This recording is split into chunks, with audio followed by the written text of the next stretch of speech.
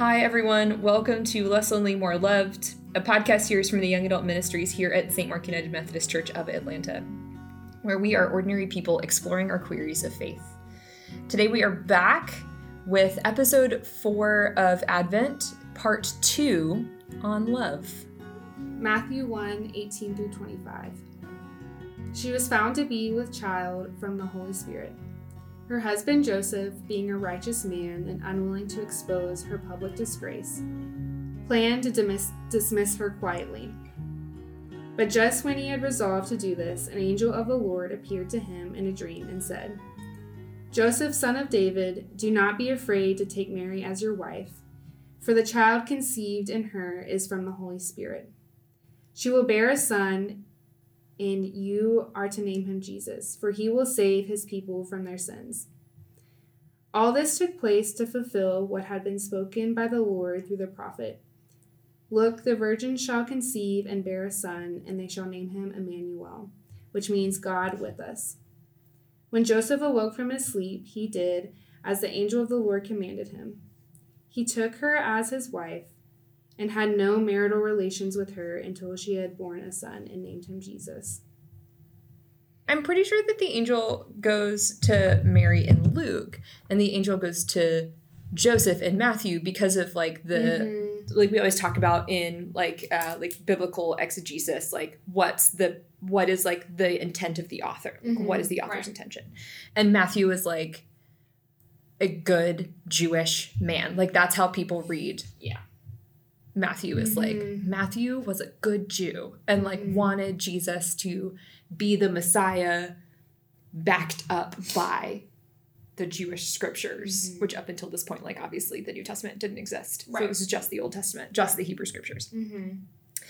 Which is why like Matthew is like, as was foretold, as was foretold, as was foretold. Right. But like Luke is more like they call Luke the doctor.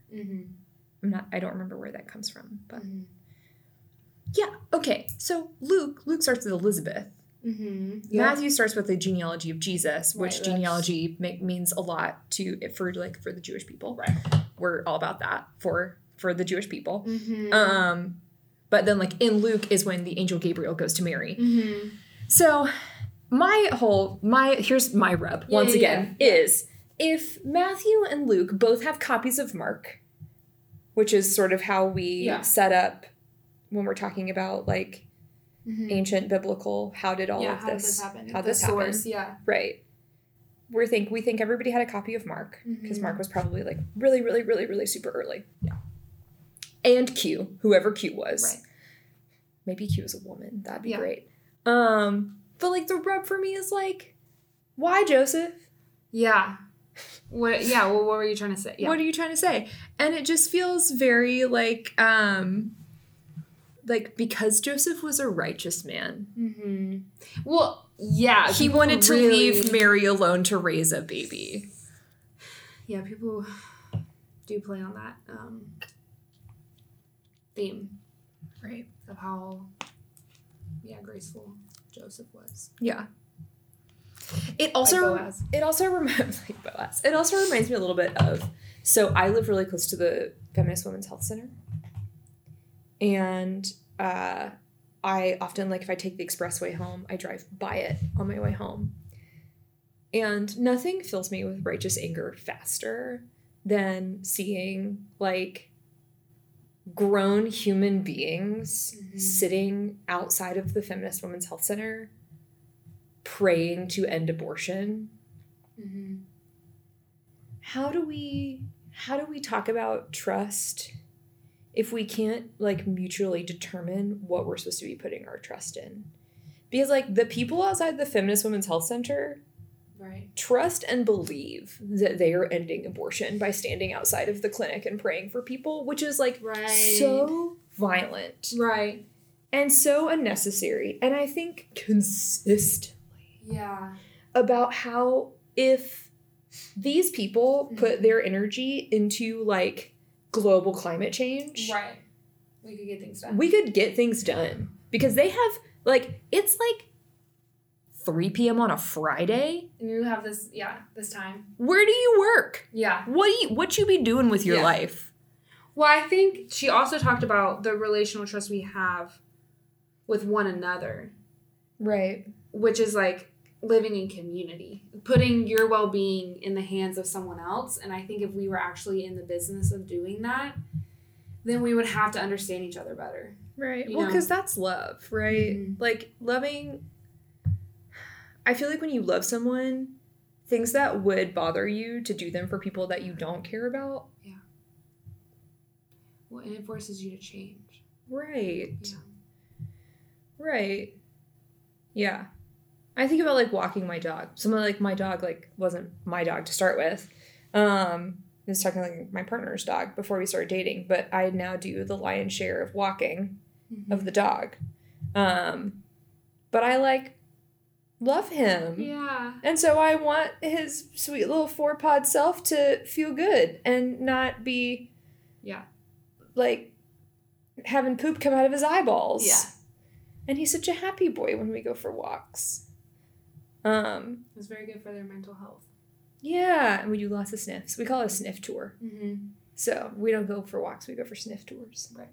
So unless it's a business walk, which means that I have to, like, get here to the church, and so we can't dawdle about and, like, sniff every bush and find, like, he's very, like, meticulous and sort of ritualistic about his pottying habits.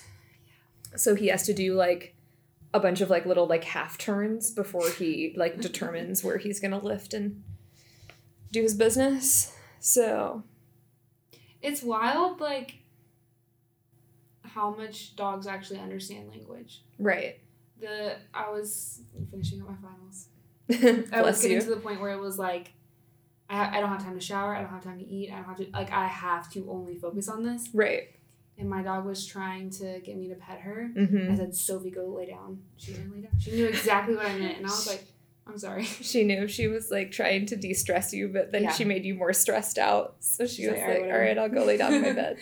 I have to, so Bo has, like, he, like, really struggles with really high-value toys. So, like, I do these, like, raw bones for enrichment, and they're frozen. Like, they're, like, marrow bones. And I'll, like, ask him and be like, do you want a bone? And he, like, knows immediately. Yeah. So he's like, oh, yes. And he'll, like, go and, like, stand by the kitchen. He doesn't like the kitchen because it's tile, but he'll, like, stand, like, right on the edge of, like, where the carpet and the tile meet. And he'll, like look at me and look at the freezer and look at me and look at the freezer, because he's like, I know what bone means and I want one. And I know where they are. I know where they live. And so I'll, like, give him one, and he'll, like, take it from me, and he'll be, like, so excited, and he'll, like, go lay down, and he'll, like, drop it out of his mouth, and then he'll whine about it. For, like, he's so happy? Because he's like, so happy, but it hasn't thawed. Oh, and so he's stressed about it because it's, like, super high value and he really likes them. Or, like, this is what I'm reading into it, right? Like, I'm totally anthropomorphizing him. But, like, so I'm, like, totally, like, he's, like, whining, and he'll, like, pick it up and he'll, like, carry it into our bedroom, and then he'll, like, whine and, like, carry it back out. And he does this, like, probably, like, supernatural behavior for dogs, where he, like, digs around in his bed and, like, tries to bury it, and he like boop it with his nose and, like, toss the bed and, like, boop the bed with his nose, which does not actually result in any sort of burying. Because it's not like his bed is a blanket, it's like a foam thing. But he will, like, aggressively bury his bone, like, so hard that he rubs his top of his nose raw. My dog does that too. Yeah, she'll be bleeding. On yeah, her right. nose. Yeah. So then I, like, have to, like, take things from him because, like, now he's bleeding and he won't stop the behavior. And so he did that a couple weeks ago with a bone, and I finally took it away from him. But he had, like, there were, like, all these, like, red streaks, like, all over his bed. So I pulled, like, all of his blankets and, like, his beds from, like, the bedroom and the living room and put them in a pile this morning because I was gonna wash them.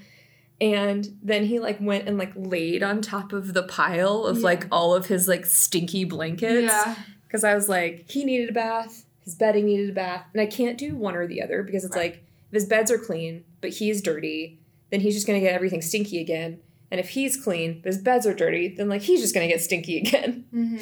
So everything has to get washed in the same, like, sort of period of time. But he's so funny. Like, it's like he knew... Because he has, like, a go to your bed cue. But if he gets stressed out, he will take himself to his bed. But he saw me like gathering his things and it stressed him out. Yeah. So he was like trying to go to his bed in the middle and he wouldn't. And he kept like rolling over on his belly and giving me his belly. Yeah. And I was like, I need to wash your things, my dude. Yeah. Like, Aw. so it was a very stressful morning. Poor Bo. That's very stressful. Okay, love. Love. I think like the thing about love when we talk about Advent is like, I mean, like, I don't want to get like super esoteric with it, but I think for me, the thing that is most, or the thing that like I call to mind the most around this holiday season, because I also really like to celebrate the winter solstice. And so it's like winter solstice and Christmas Eve and Advent 4 like are usually like all happening around the same time. I mean, the 21st is always winter solstice, but everything else sort of happening like all around that. And I think that there is a certain level to which like we talk about Jesus being love incarnate, and that like love is born into the world. But I also think that if we're all created in the image of God, it is also a reminder that like love is born in us.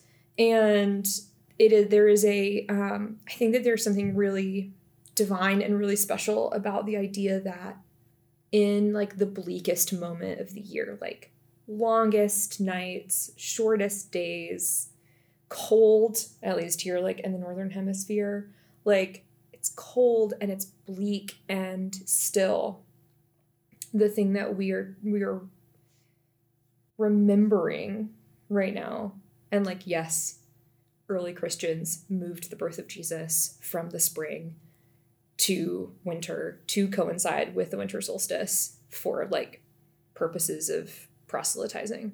But still, like,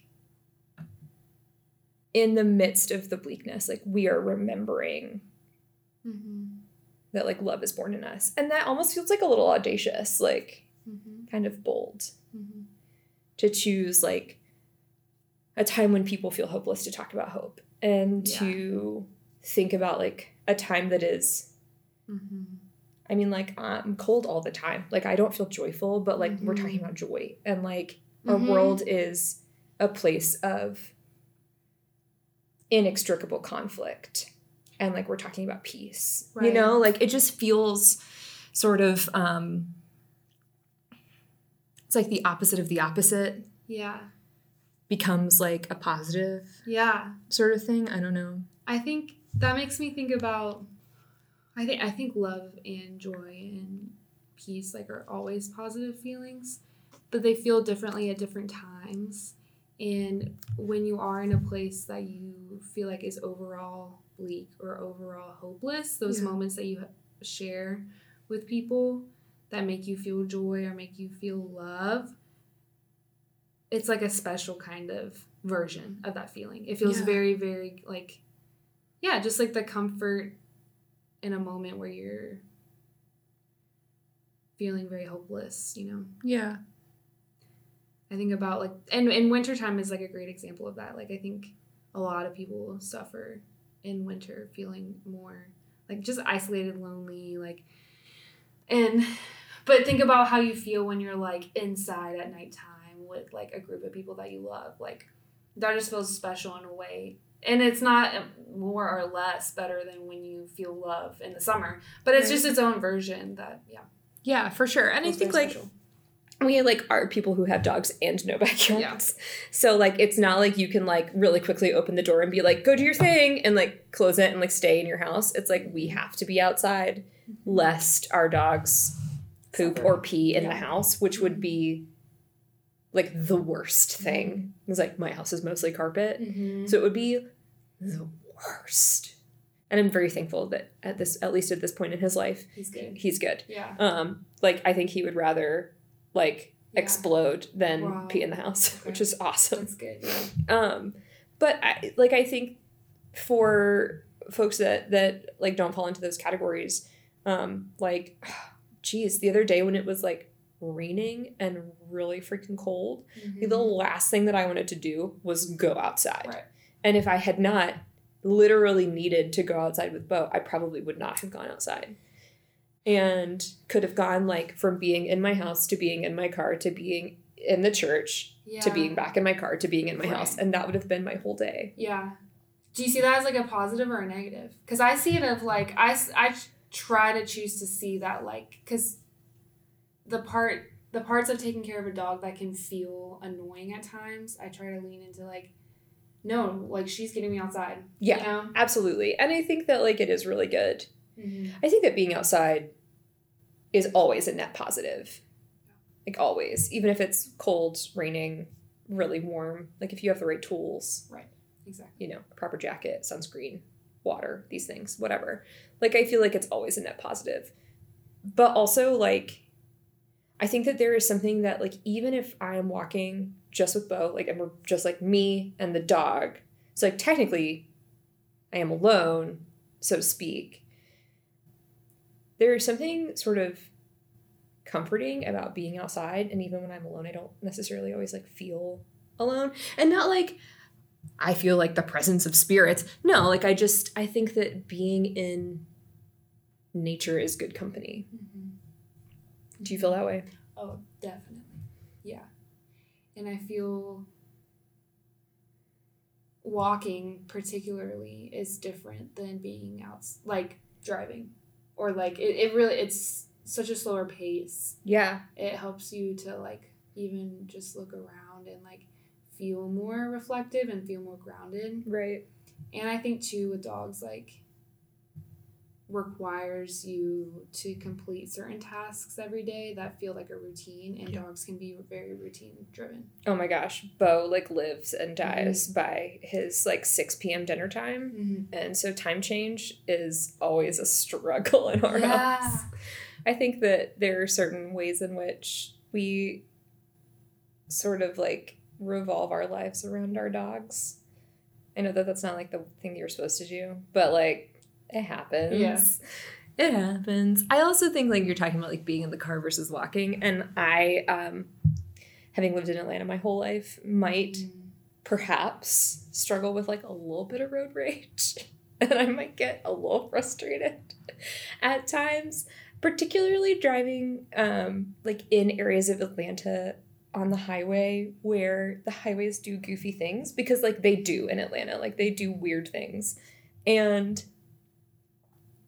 like the worst car accident that I've ever been in happened when like somebody from out of town didn't know what they were doing. And like it was a struggle. But so, you know, like I might have like a little bit of road rage, but when you're walking, you're like totally in control of like your pace, your direction, you know. Bo can be like reactive to other dogs, or like particularly people who wear like hats and sunglasses while they walk. Like he just really is not a big fan of that. And so like if we see someone coming who has a dog, or we see someone coming who's like perfectly well within their right to be wearing their sunglasses and their hat on a walk, we can just like turn around. It's just like that easy. Yeah. You know, I wish it was that easy to like avoid problems in my life. Yeah. Just be like, yes, this is going to be problematic. Yeah. I'll just turn around. Yeah. Well, and driving in Atlanta, I would consider is a problem in my life. It stresses me out so much. It's too bad we don't have good public transportation. Sure would be good if we did. Or even city planning, like as far as roads and stuff. Right. I think this is true in a lot of cities, but I've also heard a lot of people draw like a connection between like Atlanta planning, especially with roads and stuff, with just like, you know, feeling free to just continue like disenfranchising certain communities over others. Absolutely. I mean, you like, I'm trying to think of what road it becomes, but maybe Ponce. It's like Briarcliff becomes Ponce de Leon, and it's like that, like the reason that like long roads in Atlanta do that, when it's like you have made no turns, you have made not even a significant like curvature of the road. It's like this was intended to, so that like white people and like BIPOC folks didn't live on the same street name. Like I I just think sometimes that, like, and as a white person who, like, continues to try to, like, dismantle white supremacy within myself, like, I just think about how awful and petty and misinformed and, like, not full of the Holy Spirit my ancestors were to do that. Mm-hmm. It sucks, frankly. Yeah. Is your family from Atlanta? Like, how long have... So it's sort of complicated. I'll tell you why.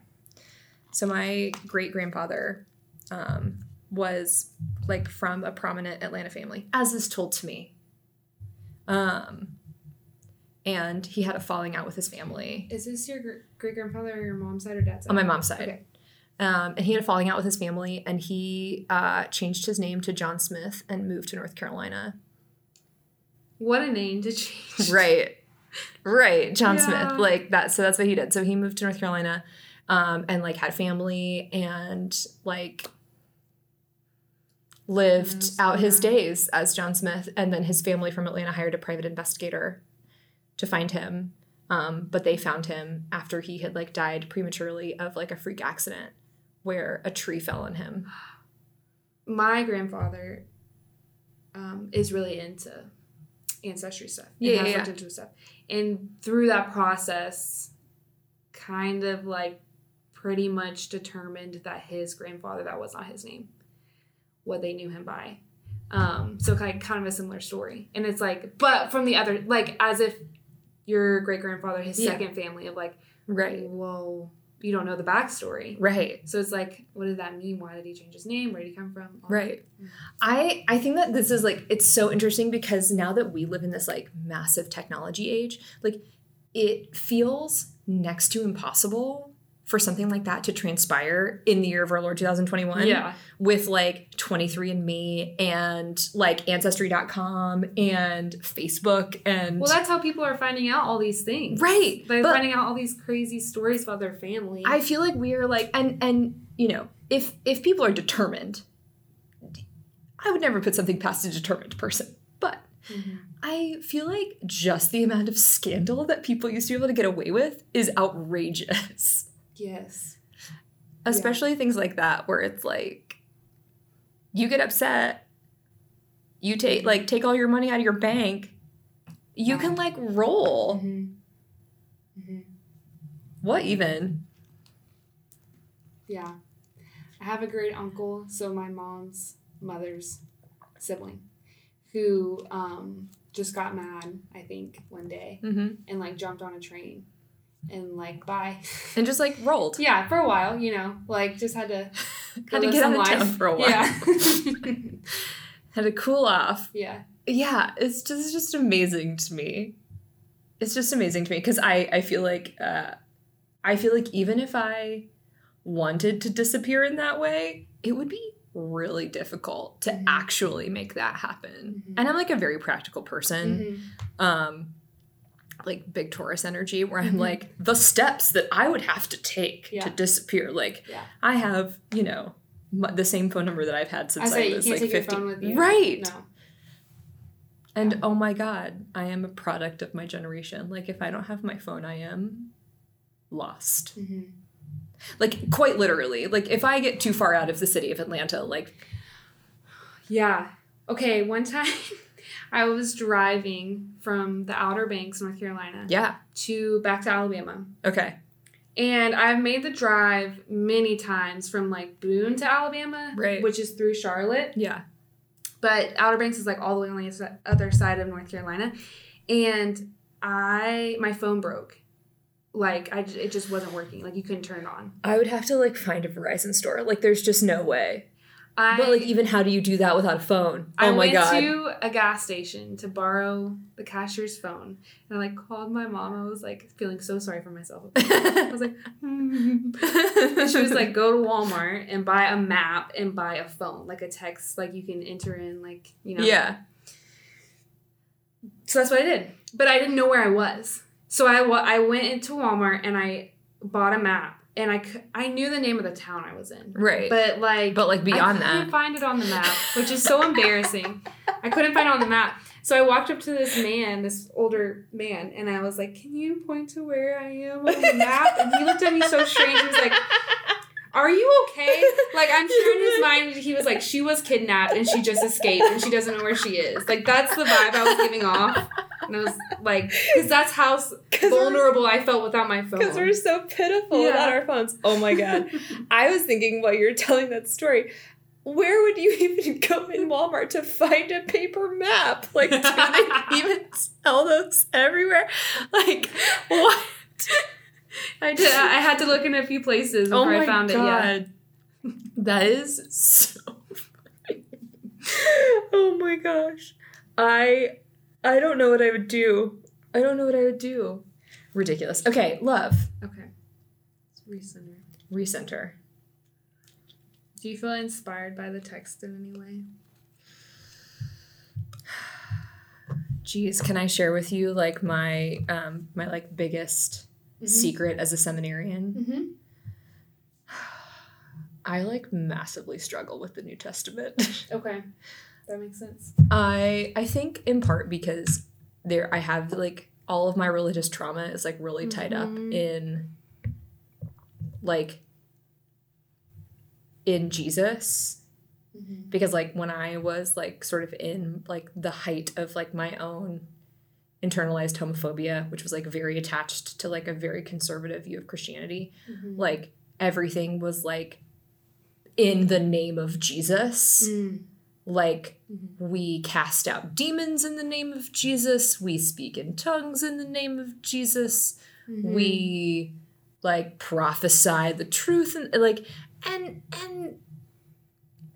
and all things that like in sort of my post coming out deconstruction, all things that I'm like, oh, like I can dismantle this. This is like I can set this like in the Pandora's box of my cult-ish time and like be fine with these parts of it that I can sort of like pre-polish or like re-polish and like put back up on the shelf. But I think that like the letters of Paul, nope. Yeah. Part of the Bible, but like nope. Can't. The Gospels, some of it is fine. Some of it is still a work in progress. Yeah. I also just think like so much of that time was like also wrapped up in like doing so much of my like deconstructing of my faith was also like decoupling Jesus from white supremacy and decoupling Christianity from anti-Semitism. And like there are just like so many really like negative things that can weigh down like Christianity. Yeah. And sort of like trying to figure out how to claim my own spirituality while also doing no harm to myself or others or the earth is sometimes like very challenging for me. And I think that like in seminary, in Dr. Hyland's class, like I was still very much like sort of on this journey.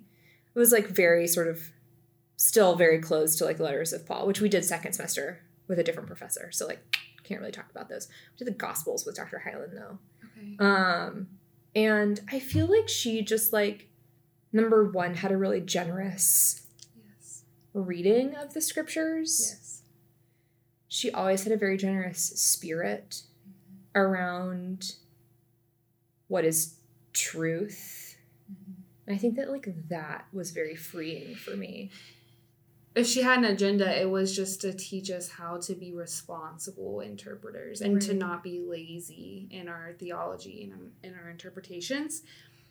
And like, you know, we all are going to have our own motivations and our own agendas. Right. But hopefully we'll be more responsible and wise because of that class. She's just so good.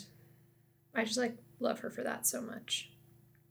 And I wish that that was like the goal of Christianity and spirituality was like the goal is to be wise and to be responsibly wise. And like the goal is not to like proselytize like the gospel in this like very specific finite with all of your free time, we will pray to end abortion outside of the Feminist Women's Health Center. Like, I wish that it was more like, to be thoughtful and responsibly wise is like a lifelong learning process. Mm-hmm. We got on that whole tangent because you said you had a hard time with the New Testament. Right. Were you saying that to say that you didn't feel inspired by the text? Well, you asked if I had any sort of initial thoughts. And I think that whenever I read things from the New Testament, my initial thought is always, I have a sense of self-protection, which is like obviously a trauma response. I also like biblical interpretation for so long, biblical writing previous to interpretation for so long, biblical narrative was in the hands of men for so long that I am just like not as interested in reading the stories that center the narratives of men. That might be like too strong of a statement for the podcast. Mm-hmm. But I think that that is an experience that a lot of people have. A lot of women and girls who are Christian or who were raised in Christianity, who have experienced various levels of trauma and hurt. And just our world, like, you get to a certain threshold of, like, how can you redeem this? Like, right. And so much pain that comes. It's a very common experience to have had pain come through relationships with men, and right. either personal or like by way of tradition. Right. That's just a really big question, and I think we do feel that, like, oh, you can't say that. You can't write off things that were written by men, because then what would you read? Right. Right. What in the Christian tradition would you read? And how, like, and it's like so appropriate. I have my Julian of Norwich necklace on today. But like you would read like Julian of Norwich and like, and who? You know, like maybe the like apocryphal text of Susanna, like that's all we have now. Mm-hmm. And it's like, and so I think for me, like in reading this text for talking about love, I can't help but like also like think about like, oh, like Joseph like didn't want to publicly disgrace Mary, so he was gonna just cover it up. Like that's kind of how this reads for me. And it's like, and so I think for me, like there's just so much that's wrapped up in presenting narratives where men are not believing women, because like that is a tale as old as time. And you know, I think about like instances where like, again, I'm a Taurus, my moon is in Leo, I can get really passionate about things really quickly. And like, I think about like the times when in professional settings, when I hold just a strong opinion about something, and adult male pastors have been like, calm down. And I'm like, you can calm down with my fist in your face, good sir. Like, and there's just like, I think that I struggle with that, and I don't see, and the people that I see trying to redeem men are queer people, people of color, women. One of my like very favorite poets is an Atlanta-based poet named Ashley Hayes, and she talks about like she has a poem, I think it's called Hymn, and it's like all about like it is like a blessing or like a song of praise to like the women in her life. And she talks about like going through like a really traumatic time, and she says like, and I'm gonna misquote it, but like she says like, Black women and queer people are the people that show up. And like, I just want to know like how long we're gonna have to hold the hands of men, particularly white men, particularly straight white men. How long am I going to have to be the one who shows restraint and compassion until, like, you do this lifting? You insist on carrying the heavy boxes when I'm very capable. Why can't you carry this emotional load? So I think like that's it for me. And so I think that because I have like clearly so much frustration and build up there, that then it's like really hard to come over here and be like, the birth of Jesus the Messiah took place in this way. And it's like the Holy Spirit got Mary pregnant in a time in which, because like I want to believe that God knows and knew. So you put Jesus, love incarnate, into the body of a person with a uterus. Not all bodies with uteruses are women. Mary, from what we read, identified as one. Put Jesus in a uterus in a time when God knew that like, and it just and so then for the narrative in Matthew, like the kickoff of the gospel, right? For it to be like, and so the angel of the Lord went to Joseph to tell Joseph that it was okay, because the angel knew and God knew and we know that it wasn't going to be okay unless an angel went to Joseph, because Joseph was certainly not going to believe Mary if Mary said divine conception. And I just wonder how we pull love out of that level of mistrust. Like, is it like, because like that feels a little bit like a glorified narrative of teaching women that their truth isn't their truth unless a man can corroborate it. It's like God, for whatever reason we don't understand, like why God works in our world the way that God does, but like right. Within the suckiness that the world can be, like surely that's not the fullness and wholeness of who God is, like only being able to be validated by, you know, Joseph. Right. Well, and like that there is like this longing that I have, that like, you know, just like the Dead Sea Scrolls discovered in the caves of Qumran, like maybe there's like another prolific jar of writings hidden somewhere in the caves of the Middle East that describe like the women and like the badassery of the women. But it feels very, it just feels a little impossible while there are so few men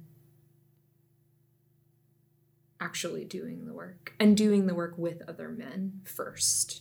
We just as white people have suppressed the societies in which healthy masculinity actually ever has existed.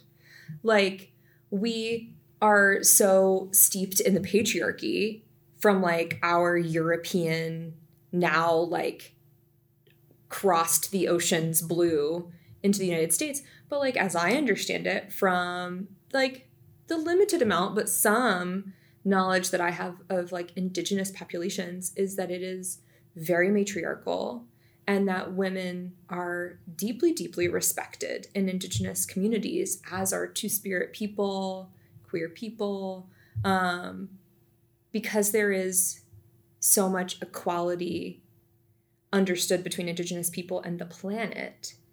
They also then, because there's not this like elevated sense of importance over the earth, there's also not an elevated sense of importance over one another, which I think is like massively beautiful. So I think that a lot of this is like also comes back to white supremacy.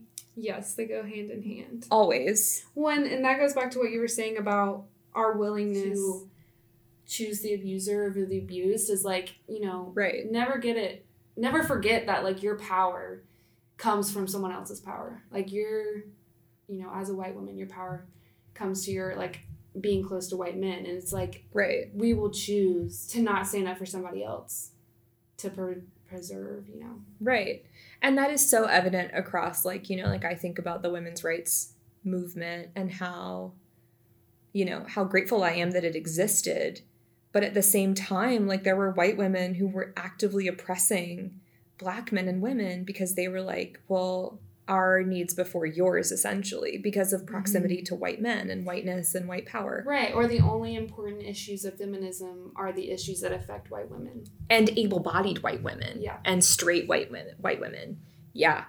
I think that there is a lot of freedom that comes from queerness, but my queerness still does not separate me from my whiteness. And that, or my able-bodiedness, or my, my American passport, my citizenship, my education, there are so many points of privilege that still allow me to sort of like, if we view like the ultimate point of privilege as sort of like standing within like the parameters of like the white picket fence, like still allow me like to at least have a very long leg swung over one side of the fence, even if I'm not like walking through the gate with both feet, like I still very much exist at least partially in that space of privilege, if not more than partially. But yeah, and I think that so much of that, like, in order to deal with that and to deal with that so that we can come to these places where we are talking about love in a really like selfless and beautiful way, which like we haven't really identified yet. But I think that in order to get there, like we do have to do this work where we can get really comfortable decolonizing and decentering so many things. Well, I go back to love being something that can change you, and your love for another person in a relationship with a person means that you're open to being changed by that relationship. And I think when you're not open to being changed by that relationship, that's not, or at least I guess that's conditional love. Right. Well, and I think relationship 1000, right? Because I think that we can read books all day, we can listen to lectures all day, we can have degrees and PhDs and all sorts of other things, but if we don't invest in relationship with people where we are willing to be like completely laid bare by that person in that relationship, and not just like, I think that sometimes like we think about like those really intimate relationships as being reserved for partners. And I think that like being able to feel like intense correction that maybe touches shame deep within you, and being able to return from that and to be able to correct is like, you're right, like that's love. And like that is like the gift of intimacy in friendship, in partnership, in community, is a willingness to be like, I said this thing, I did this thing. I acknowledge that came from a deep place within me, a learned behavior, a learned language, what have you, that was so harmful. And to like be able to like apologize, actually be changed, and like, and then not need like a pat on the back. Yeah. For like, you did a hard doing thing. the right thing. Yeah. Right. Yeah. And I like have sort of an anti-racism group that I'm in discussion with on a regular basis. And one of the women that is in my group talks about getting like cookies. Like you don't get a cookie for doing the right thing. I've never thought about this. It just occurred to me in our conversation. But do you feel like, because we do very much have this intense focus in our society on like your partner, like lifelong, like potentially marriage, like, or a monogamous relationship, that is the ultimate relationship to which you will like experience like life with and like fulfillment in, and being connected to just our overall like characteristic of being very individualistic in our society is like we're just not connected in these like larger like community, like extended family, like networks. Right. It's just you and it's like this idea that we have that we don't have the capacity to be able to attend to anyone else besides just one other person. Right. Well, and I think that like our individualist society is also where like the lie of monogamy comes from. And like the idea that one person can be all things to you, you know, and that's not like a slight to monogamy, but I think it is a slight to closed-mindedness to other ideas of partnership or family, right? Or, you know, or friendship. Absolutely. That idea is isolating. Absolutely. Yeah. I think I might have like said this on the podcast already at this point, but one of my I literally keep meaning to look it up because I don't think this is right, but I keep attributing this to Nietzsche, who says like the greatest sin in the world is not, or the greatest problem in the world is not sin, like the greatest tragedy in the world is individuation. And like I think that like that if that was Friedrich, good on him. You know? Yeah. So, because I think that like, yeah, I think that's true. And I think that and I think that individuation and individualized society is also a product of white supremacy and patriarchy. Mm-hmm. And that's like the opposite of love. It's opposite of love. It's inhibiting our ability to connect to one another and like offer our presence and our support. Right. And be integrated. Right. And I think we so desperately need that as human beings that like those things will still happen. Right. But I think we see in a lot of relationships just being dysfunctional and unhealthy, especially, you know, in families and like, but I just don't think because we don't value or like try to do it well together. Right. And I think that has been made like very plain to us in pandemic when like we were isolating from people that like didn't live in our immediate households or like weren't in our little like quote unquote pod in order to like keep people safe. And I think that like the result of that was like I think that our entire country like slid into some real depression from just like being lonely or being alone and being without like not conversation partners because we have like phones and FaceTime and Zoom and like all these things, but like being in proximity to people, like we are like social animals, like we are pack beings. And you know, like I was really grateful. I live in a house with 5 adults. Like it's always a party at our house. Yeah. Like, and I think that like previous to pandemic and previous to being in my current living situation, like I might have been one of those people who's like, commune living makes no sense. And there are a lot of like sketchy communes with a lot of really sketchy beliefs. But I think that like communal living, like living with people, like in proximity to like help with like cooking and cleaning and just like people to like talk with or play games with or be in shared space with is like really good. It's very good. I have actually been thinking about that a lot recently. My dream vision for my future down the line is that like I live near a bunch of people that I love. This is unrealistic and it's not going to happen, this specific dream I'm about to say.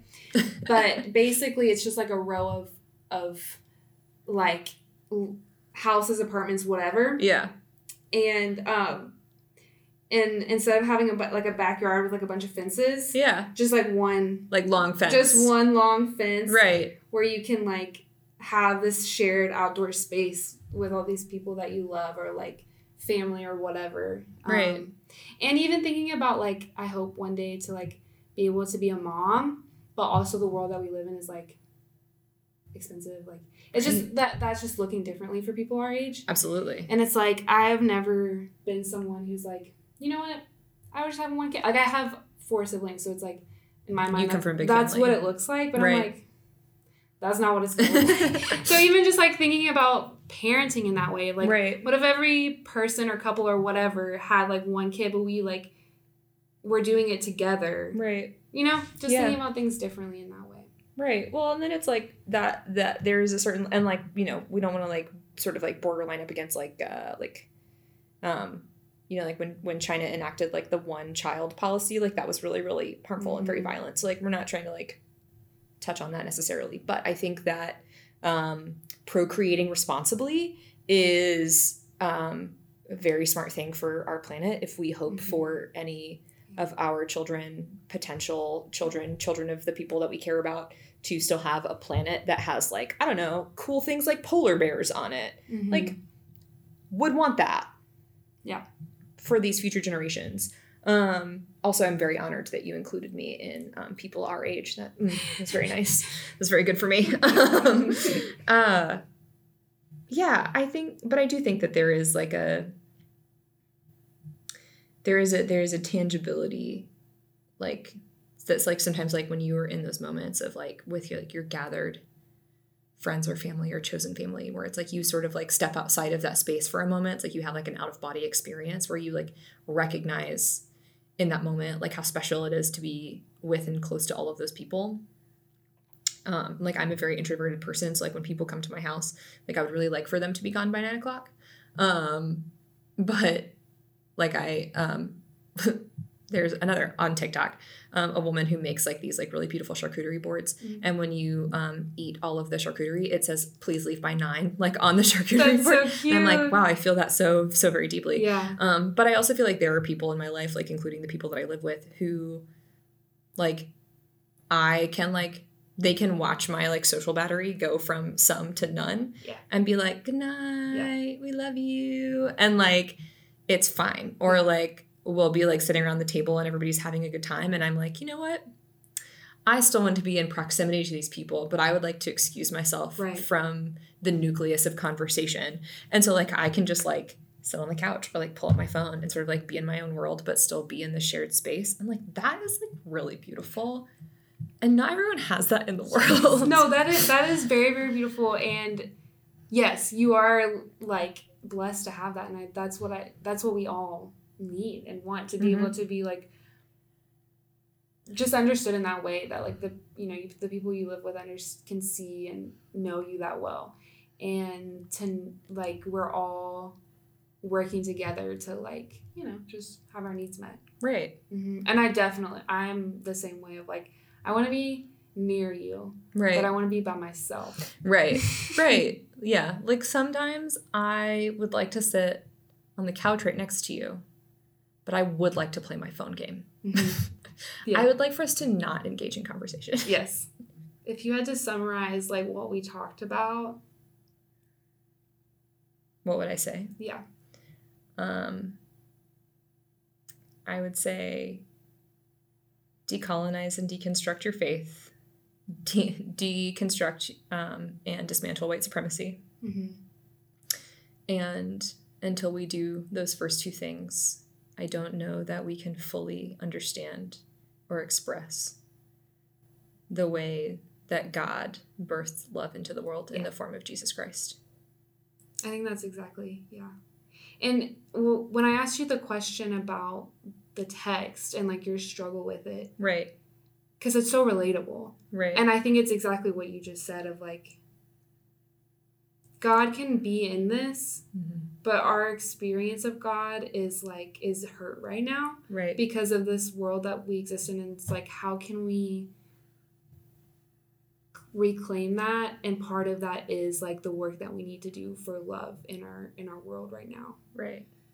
Well, and that's like, I in my like very conservative days, I used to like listen to this like 24-hour prayer room, which like is really harmful, but I like used to do it all the time. And they're like constantly like singing songs, which I think like comes from, it's either Acts or from the Old Testament, like about like the 24-hour like singing songs of praise to God. But there was one song that they sung in the prayer room that like I actually don't think is violent. But they were talking about God being so faithful and so kind. And I think all the time about like the kindness of God is so very much, and like maybe even like the love of God is so very much in the fact that like we have like so messed up how like our understanding of God, and yet God is still good. And it is so present for us, like when we can find the avenue that is like not harming anyone or our planet or ourselves. So that's so important, that trinity of things. Yeah. Mm-hmm. This is one of my sources I had to use. Trauma and Grace. It was, well, I only read 3 chapters and they're very short, but they were so good. See now, but isn't that like a woman to write a book and to write 3 chapters that are so short but so good? Yeah. Amazing. So I can't speak for the whole book, but the 3 chapters, these specific 3 chapters were about the image of the cross, which something is that I've literally never related to. I'm like, I don't know what the deal is with like being obsessed with the cross. It's that like, I guess I'll get it at some point, but But, and I'm assuming this whole book is about trauma. I would assume with the name like Trauma and Grace. Yeah. A second edition, even, I would assume. But at least these 3 chapters were about what does the image of the cross, what kind of work does it do for someone who's experienced trauma and specifically violence. Yeah. And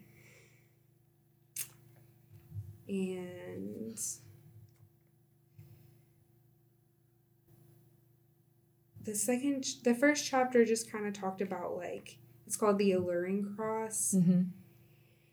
And just kind of like basically was just stating that the cross as an image is something that we can continue to return to. And like, it's kind of curious that we do because it's so violent. Right. And yet it's supposed to be this moment of redemption. Right. So that's interesting. And that's like the chapter. It's like interesting. Yeah. And then this next one is the mirrored cross. And it kind of talks about how we all have these different takes on it. And like any given take, you can kind of poke holes into it. And then there's some takes on it that are like, okay, no, this is not acceptable. But there are generally like a lot of theological like views that we can draw from the passion narrative that like maybe one's not better than the other, but our own like personal experiences in life like might draw us to one image over the other, and in the ways in which it like nurtures our own experiences of trauma in our life, and like God is in that, and like ultimately like theologians and scholars will continue to return to this from a very scholarly view, but like at the end of the day, like the work that it's doing in our heart is like what is important. Right. I'm down with that. Cool. Well, let's wrap this up. And I think that wraps us up for today. And I will rope in addition to our Matthew text, something from 1 John, which we read in service on Sunday, where the author of 1 John says, "Beloved, let us love, for love is of God, and all those who know love know God." And for those of us who do not know love, do not know God.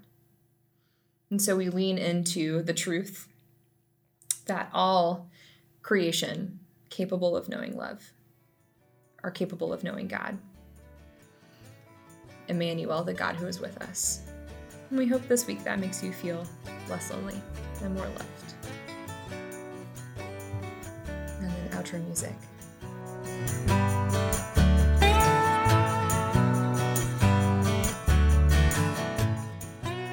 This podcast is a production of the Young Adult Ministry and the Communications Ministry at St. Mark United Methodist Church of Atlanta. The views and opinions expressed here on this podcast are ours, and not necessarily those of St. Mark United Methodist Church or its ministries. We operate under an Adobe Standard license for all music and sound included on this podcast.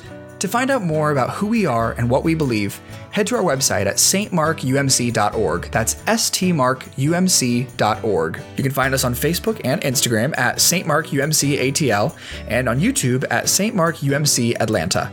Episodes of Less Lonely, More Loved will be released every Tuesday and Friday during Advent and will be available on Spotify, Apple Podcasts, Google Play, Podbean, and more. If you enjoy the podcast, or even if you don't, we would love to hear your thoughts, questions, and comments. Send all emails to mcesari at stmarkumc.org. That's M as in Mary, CESARI at stmarkumc.org. We hope you will continue to engage with us, either in person or in one of our many virtual spaces. As always, all are welcome.